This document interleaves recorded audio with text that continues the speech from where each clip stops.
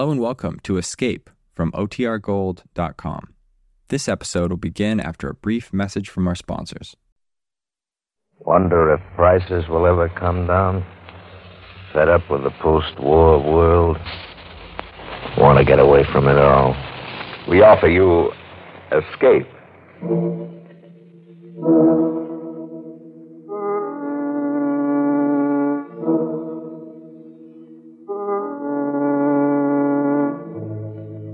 You are standing at the edge of an enchanted grove, lured by a soft, caressing voice inviting you to destruction.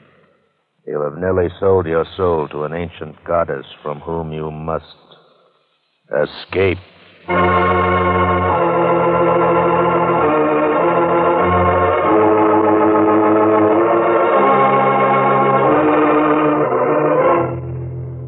Escape, produced by William N. Robeson and designed to free you from the four walls of today for a half hour of high adventure.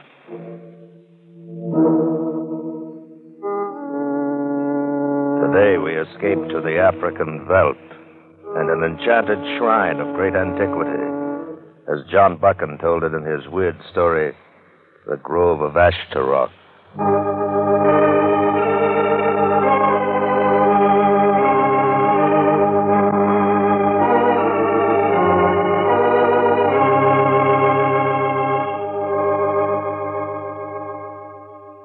We stumbled onto the place, Lawson and I, during the second day after we left Tarqui. We'd travel on horseback some 40 miles or so through typical African veldt, lush and green, with plenty of game and good hunting. It was late afternoon when we topped a rise and saw before us a small plateau of such beauty that we both reined in and sat staring at it, not speaking for some moments. A tiny, sparkling stream wandered through the verdant meadow grasses, and at the edge of the plateau tumbled in a crystal waterfall down to the plain below. Graceful clumps of strange trees grew here and there, and bushes blazed in a riot of bloom. I'd seen nothing remotely like it in all the miles we'd come. It stood alone, proud and lovely, an alien island in a sea of tropic jungle. Great heavens, John, in your whole life, have you ever seen anything like it? If some artist had designed that plateau, placed every tree and bush by hand, it couldn't be any more perfect. It's almost weird, isn't it? Yes. It shouldn't be here. It doesn't belong. But there isn't a plant growing over there that's like any we've seen in the rest of the jungle. Probably a difference in minerals in the soil, something of that kind. It's more than that. They're not even the same varieties. It's true. That one grove standing alone there near the edge, I've never seen trees that slender and fragile. And the bark, it looks like silver velvet. Silver velvet, huh? That's quite an idea, John. Yes, I guess it is at that. Anyway, those doves seem to like it. They never stop circling over that one particular grove. They're probably nesting there. A flock of white doves circling over a silver grove. But, there's something vaguely familiar about that. Yes, there is. John, can you make out some kind of a dark shape there through the trees over toward the center of the grove? Yes. Yes. Come on, let's ride over and take a look, huh? No. Not now. Huh? Why? I mean, you'll have plenty of chance to see it later. What are you trying to say? John, I'm going to build a home here. A home? Out here in the middle of the jungle, miles from... I'll build a road in from Tarqui. I've got money enough and no one but me to spend it. I've always wanted to live in Africa. Always, Lawson? Or for the last 5 minutes? It doesn't matter. Somehow, even though I'd never seen it, I've dreamed of this spot all my life. I've got to live here. Want to live here, I mean. But so quickly, at least think it over first. No, I don't have to think it over. I know what has to be done. John, it's here that I build my tabernacle.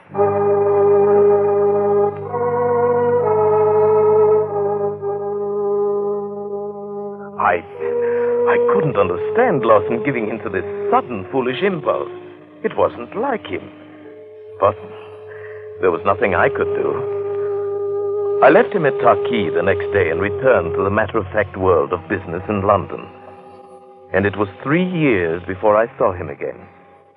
3 years before I returned to Africa to find that he'd built a manor house in the jungle and equipped it with all the conveniences of the English countryside, of which not the least was Travers, his butler. May I be so bold as to say it, Mr. Buchan? It's very good to see you again, sir. You bring a breath of old London out of this heathen foreign country. Well, thank you, Travers. It's good to see you again. This is some different from the old granite front on Grosvenor Square, isn't it? Indeed it is, sir. A great many things are different. Yes. Mr. Lawson's turned this jungle clearing into a paradise on earth. If you'll pardon me, sir, I think paradise is not quite the word.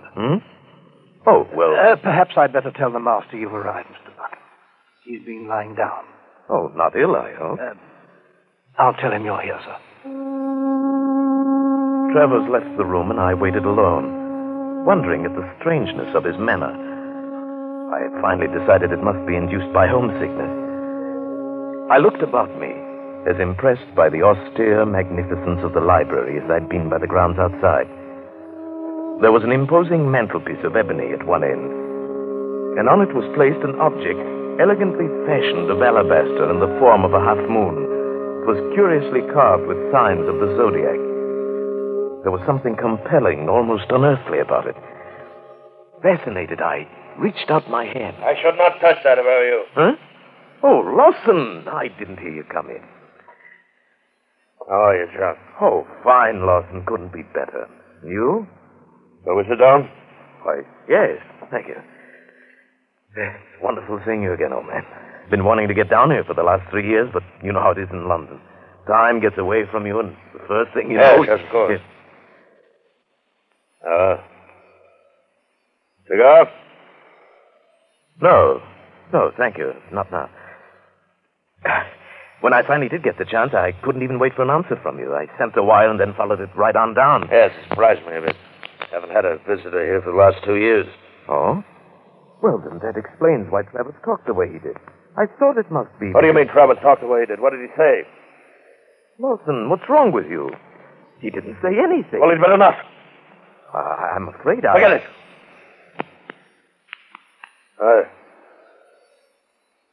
I'm sorry, John. I haven't felt very well the last few days. Well, that explains it. I say, at least you seem to be eating all right. You're actually getting a bit plump. Actually, I'm fat. Gross, flabby, and obscenely fat. Isn't that what you really mean? Well, no. I was only joking. Never mind.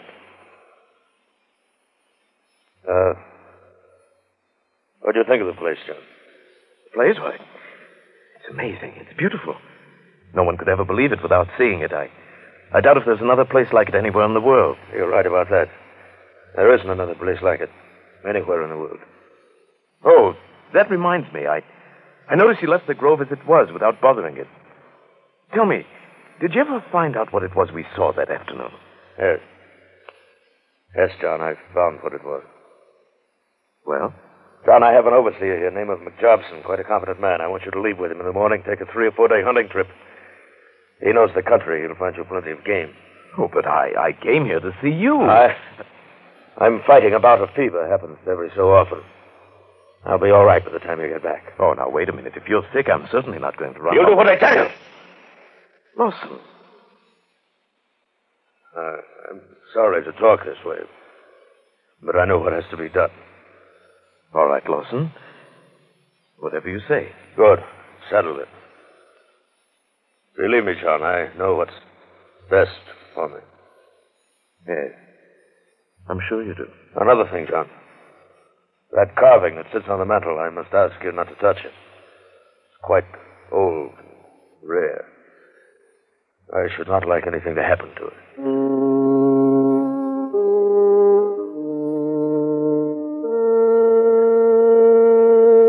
That night when I retired, I found it impossible to sleep.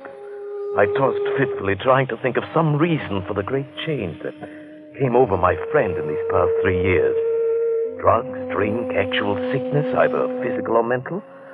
No, none of them gave any complete answer.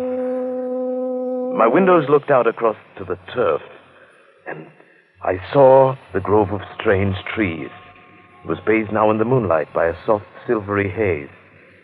Even now, in the middle of the night, the flock of doves circled in the air above it, gleaming white from wing and breast as they wheeled in the shafts of moonlight.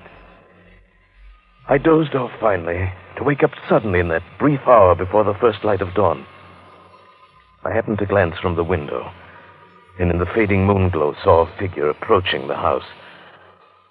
It drew nearer, and I saw it was Lawson, barefooted, wearing a white dressing gown. Shortly, I heard his weary steps pass my door, and afterward the house was silent. I lay there wide awake.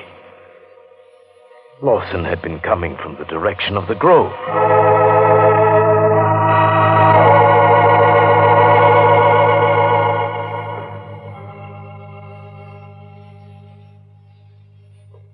Good morning, Mr. Buchan.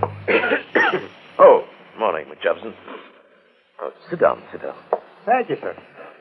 Now, in regard to that hunting trip we talked about, I can offer you a choice of 2 or 3... No, never mind. I'm not going on any hunting trip. But last night we decided That was last night, McJobson. Tell me, how long has Mr. Lawson been sick? Oh, it comes and goes. Happens about once a month like this.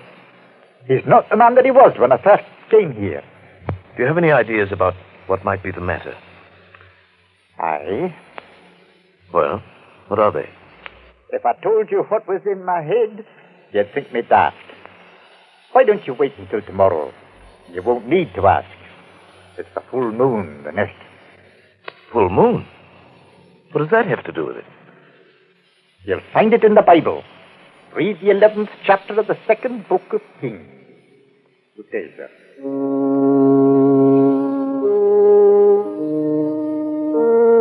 I found a Bible in the library and thumbed it open to the passage he'd mentioned. I read through it once without understanding. And then one sentence seemed to leap out from the page.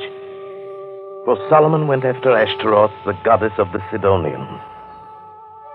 Ashtaroth. Ashtaroth, of course, Ashtaroth. Goddess of the ancient East, whose strange rituals held a dark fascination for the children of Israel, over and over luring them away from their fierce prophets to worship at her shrines. The white doves of Ashtaroth circling the shrine of her silver grove. Why, then the grove at the end of the turf must hide a lost shrine dedicated to her worship. But what of Lawson? Did his blood carry one fraction from old Israel with the same ancient weakness to hear and answer the call of the goddess? Did he become an acolyte of Ashtaroth? What weird rites did he perform in the grove at night? And then I remembered tonight. The worship of Ashtaroth had always reached its climax on the night of the full moon.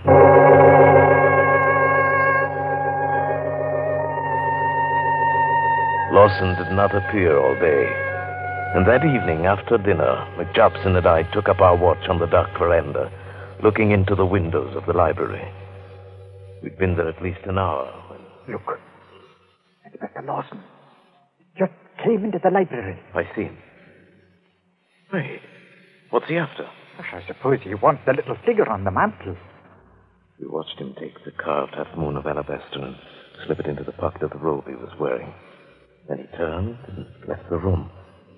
In a moment, he came out the front door and walked off across the turf in the moonlight. We'd best give him a bit of a start and then follow him. No, he'd see us for sure in that moonlight. I do not think so. He'd not look back now, sir, if there were 10 of us following. McJobson, what is it all about? You've read the book? Yes. Yes, it's the ancient goddess Ashtaroth, but what is the ceremony? What does he do, and what is it that made him the way he is?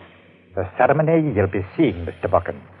As to what has made him like he is, he does an evil thing, and all the while he knows it to be evil. He cannot help himself, and he knows that, too. Yes. I think I see what you mean. We'd best be going now. He's gone into the grove.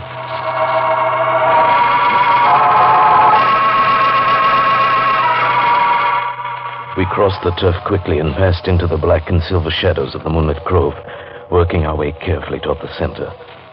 The only sound at first was the piping of the doves circling high over the lacy branches above our heads. I saw as we approached that the center of the grove had been cleared to form a small circular arena. It was covered with smooth turf. And standing in the middle of it was a cone of rock 30 feet high, a smooth, sharp tower of stone that pointed up toward the tops of the trees. And then I saw Lawson. He stood by the base of the conical tower, his arms uplifted, the symbol of the half-moon bound to his forehead, and chanting words with meanings I could not even guess. Now Lawson threw off his white robe and began a curious kind of dance, moving around the foot of the cone on a worn path beaten in the turf, the same path he must have followed many other nights before. He moved faster and faster, uttering now and again a wild cry. We stared entranced at the circle of moonlight. And as he danced, a strange new sound slipped into my consciousness, an earthly melody that seemed to come from the tower, from the trees, or may perhaps have been born within my own mind, tricked by the magic fantasy of moonlight, shadows, and perhaps madness. It brought to me one vivid thought of the warm, soft lips of an unseen goddess, of lips incarnadine, whispering gently and sensuously across the reeds of a panpipe. I stirred uneasily, felt the quickening of my pulse. You must try to resist it, Mr. Buchan. It is only a thing of evil cloaked in a false beauty. McJobson heard or felt it too.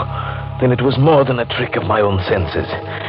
Something in me thrilled to the call of the weird melody. I wanted to rush out and throw myself at the base of the stone tower to dance as Lawson was doing, to spend all eternity in adoration and worship of the beauty of Ashtaroth. No, Mr. Buchan. Think what it's done to him. Fight it, lad, fight it. I lost all knowledge of time. The dance had grown swifter and fiercer. The moonlit figure in the clearing moved faster and faster, postulating and gyrating in tempo to the crazy rhythm. My blood was pounding in my throat, my ears ringing. The music surged through my brain in ever-mounting waves of incandescent sound. Now I was beyond reason, possessed by an overpowering frenzy when the cock crew. Then the grove was deathly still, and at the foot of the tower, Lawson lay unconscious.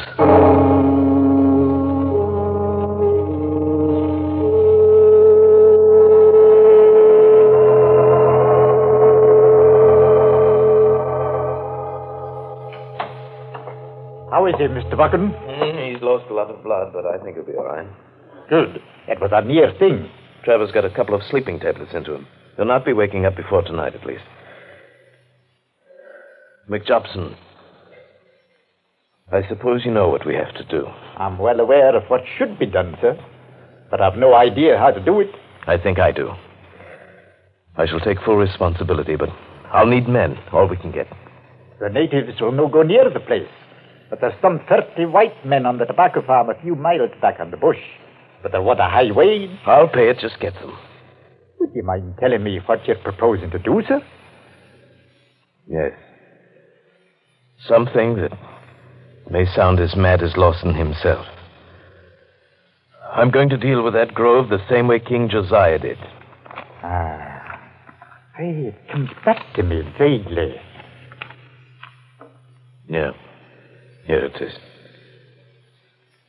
And the high places that were before Jerusalem, which Solomon, the king of Israel, had builded for Ashtaroth, the abomination of the Sidonians, did the king defile. And he brake in pieces the images and cut down the groves. Both the altar and the high place he brake down, and burned the high place, and stamped it small to powder, and burned the grove. Aye, it is the word of God. We'll need dynamite, but I have plenty of it down at the workshop. I'll go after the men first. We should be ready to start by 9 o'clock this morning.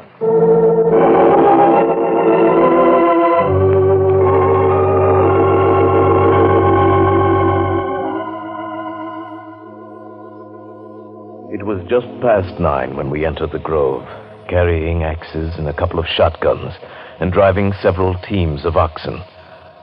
A light breeze had sprung up, and it whispered and rustled in the branches of the silver trees. We took care of the doves first, shot them one by one until we'd killed them all, 27, and piled their white bodies at the foot of the pointed rock. Then the men set to work with the axes, chopping through the slender trunks of the trees. Don't miss a single tree. Get every bush. Drag them into pine. Right, you are, Nip. All right, come on. I stood by the stone tower, the high place of King Solomon, and watched while the work went on.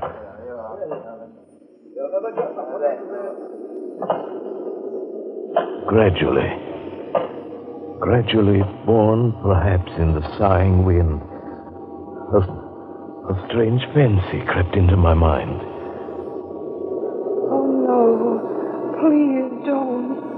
Please, no. I fancied I could hear a voice coming from the tower, from the trees.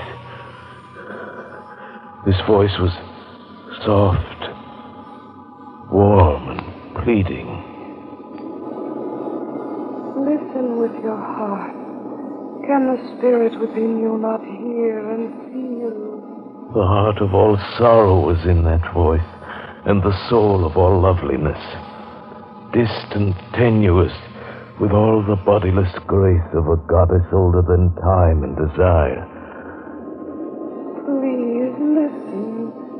Can you not know that I am beautiful, and once gone, am gone forever?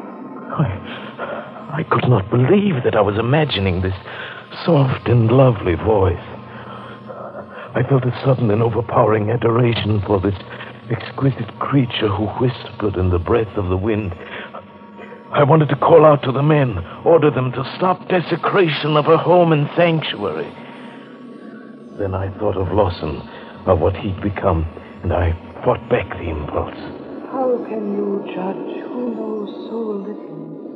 One who is part of the whole divinity of nature. No, I won't. I can't listen to you. Look at me but once with the eyes of your heart, and you'll belong to me forever. No. Please, no.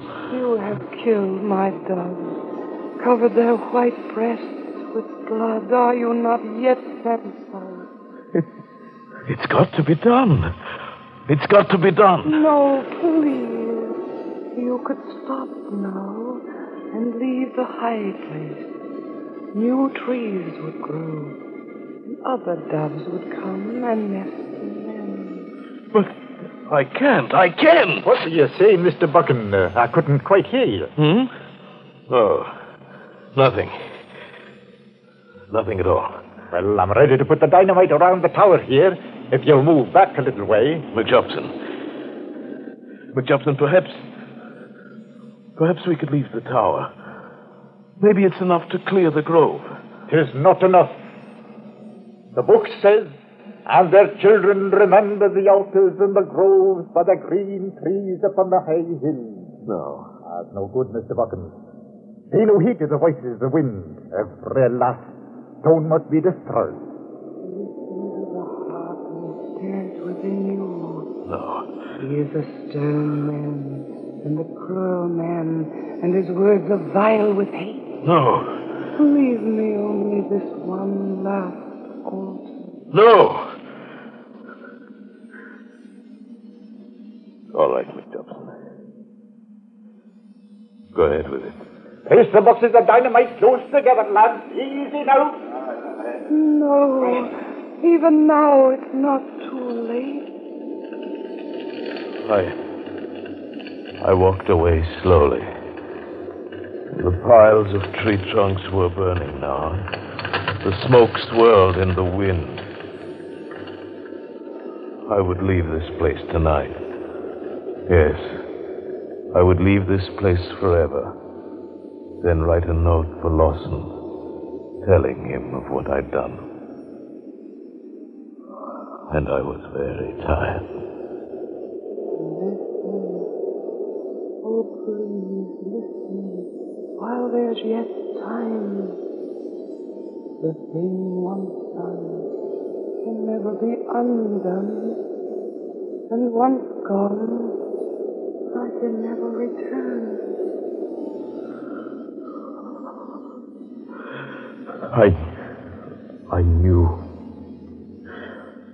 I knew that my act, my reason told me all these things. I knew that this act that I'd committed had saved Lawson. Had saved his life and perhaps his reason. And yet I wondered if perhaps in so doing I was not driving from its very last refuge on earth something that was so rare and lovely. If perhaps I was not destroying a very beautiful thing forever. Stop now. Please, oh, please. All right. Let go. No. Oh, no. No. No.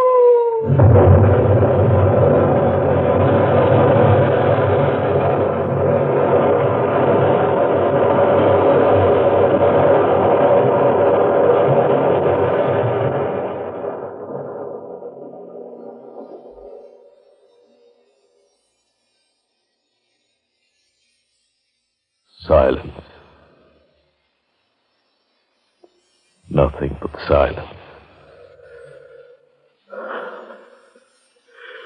And I heard the sweet voice no more.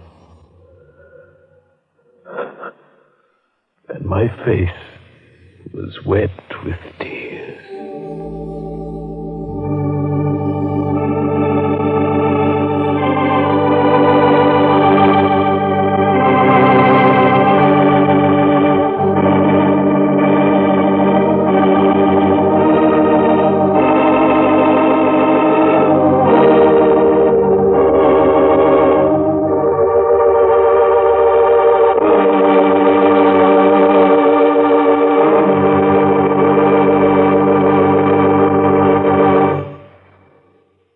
Escape.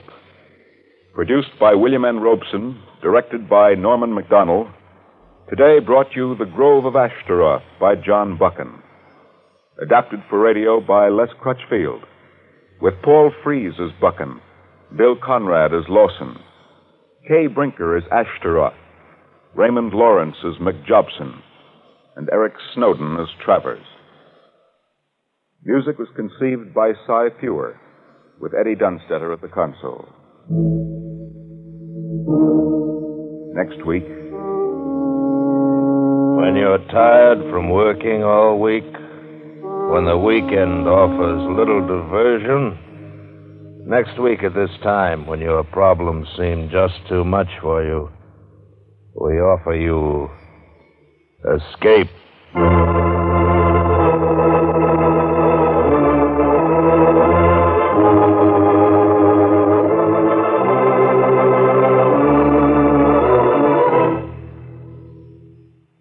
Next week, we bring you another exciting story of high adventure. This is CBS, where 99 million people gather every week, the Columbia Broadcasting System.